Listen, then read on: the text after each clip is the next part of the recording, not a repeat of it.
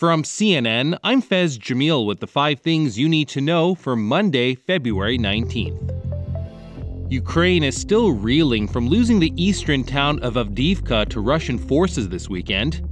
And President Joe Biden is putting the blame on the U.S. Congress for Ukraine having to withdraw. And the idea that now, when they're running out of ammunition, we walk away, I find it absurd. I find it unethical. So I'm going to fight till we get them the ammunition they need. Aid to Ukraine has repeatedly stalled in Congress, with the latest attempt being $60 billion in a larger bill that passed the Senate, but that House Speaker Mike Johnson says he doesn't plan to bring to the floor. U.S. officials have recently expressed concern about Russian gains in the war, suggesting it's a reflection of the slowdown in aid.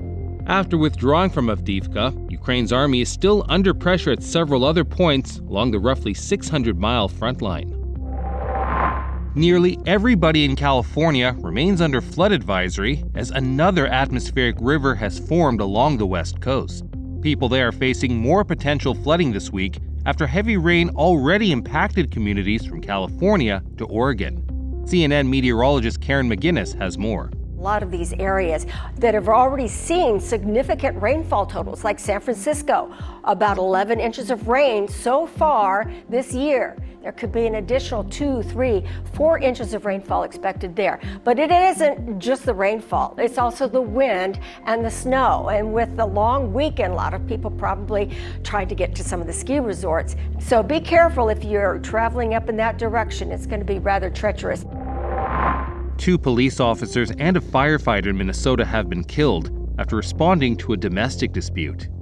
Authorities in Burnsville say police were called to a home early Sunday morning where a man was reported to be armed and barricaded inside with family members. The situation escalated and the 3 men were shot and killed while another police officer was injured. The city's police chief says the entire community is hurting from this tragedy. We're heartbroken. We are heartbroken. We are going to need time to be together, please. Our families need time to grieve. They need time to be together. We need you to pray for them. Officials say the suspect, who hasn't been identified, was also killed and had several guns and a large amount of ammunition in the home. 7 children between the ages of 2 and 15 were in the home and taken out safely. Israel says it will expand military operations in Rafah if hostages are not returned by the start of the Muslim holy month of Ramadan early next month. That's according to War Cabinet Minister Benny Gantz, who says people in Gaza would, quote, be able to celebrate the holy holiday if Hamas surrenders and releases the remaining hostages. Gantz's comments set the clearest deadline yet for Israel's ground offensive in Rafah, where roughly 1.5 million displaced Palestinians are taking shelter near the Egyptian border. Although Israel's prime minister has claimed there's, quote, a lot of space north of Rafah for these people to flee, there's growing concern they have nowhere safe to go. Coming up, the best of the East face the best in the West in Indiana this weekend for the NBA All-Star Match.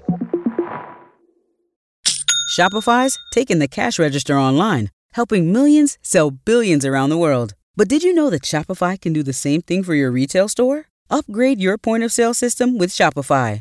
Shopify POS is your command center for your retail store. From accepting payments to managing inventory, Shopify has everything you need to sell in person. Get award-winning support and see why millions of businesses worldwide trust Shopify. Do retail right. Grab your $1 trial at shopify.com/CNN. Start selling on Shopify today. Go to shopify.com/CNN for a $1 per month trial.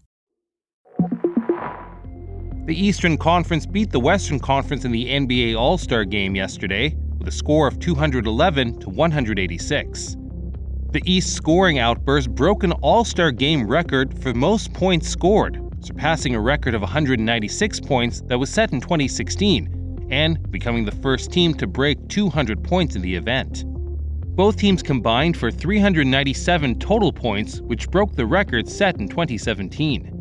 And another matchup the day before saw the NBA's Steph Curry face off against the WNBA's Sabrina Ionescu in a 3-point contest, with Curry edging out 29 points to 26. That's all for now. I'll be back with our next episode, which drops at 9 a.m. Eastern.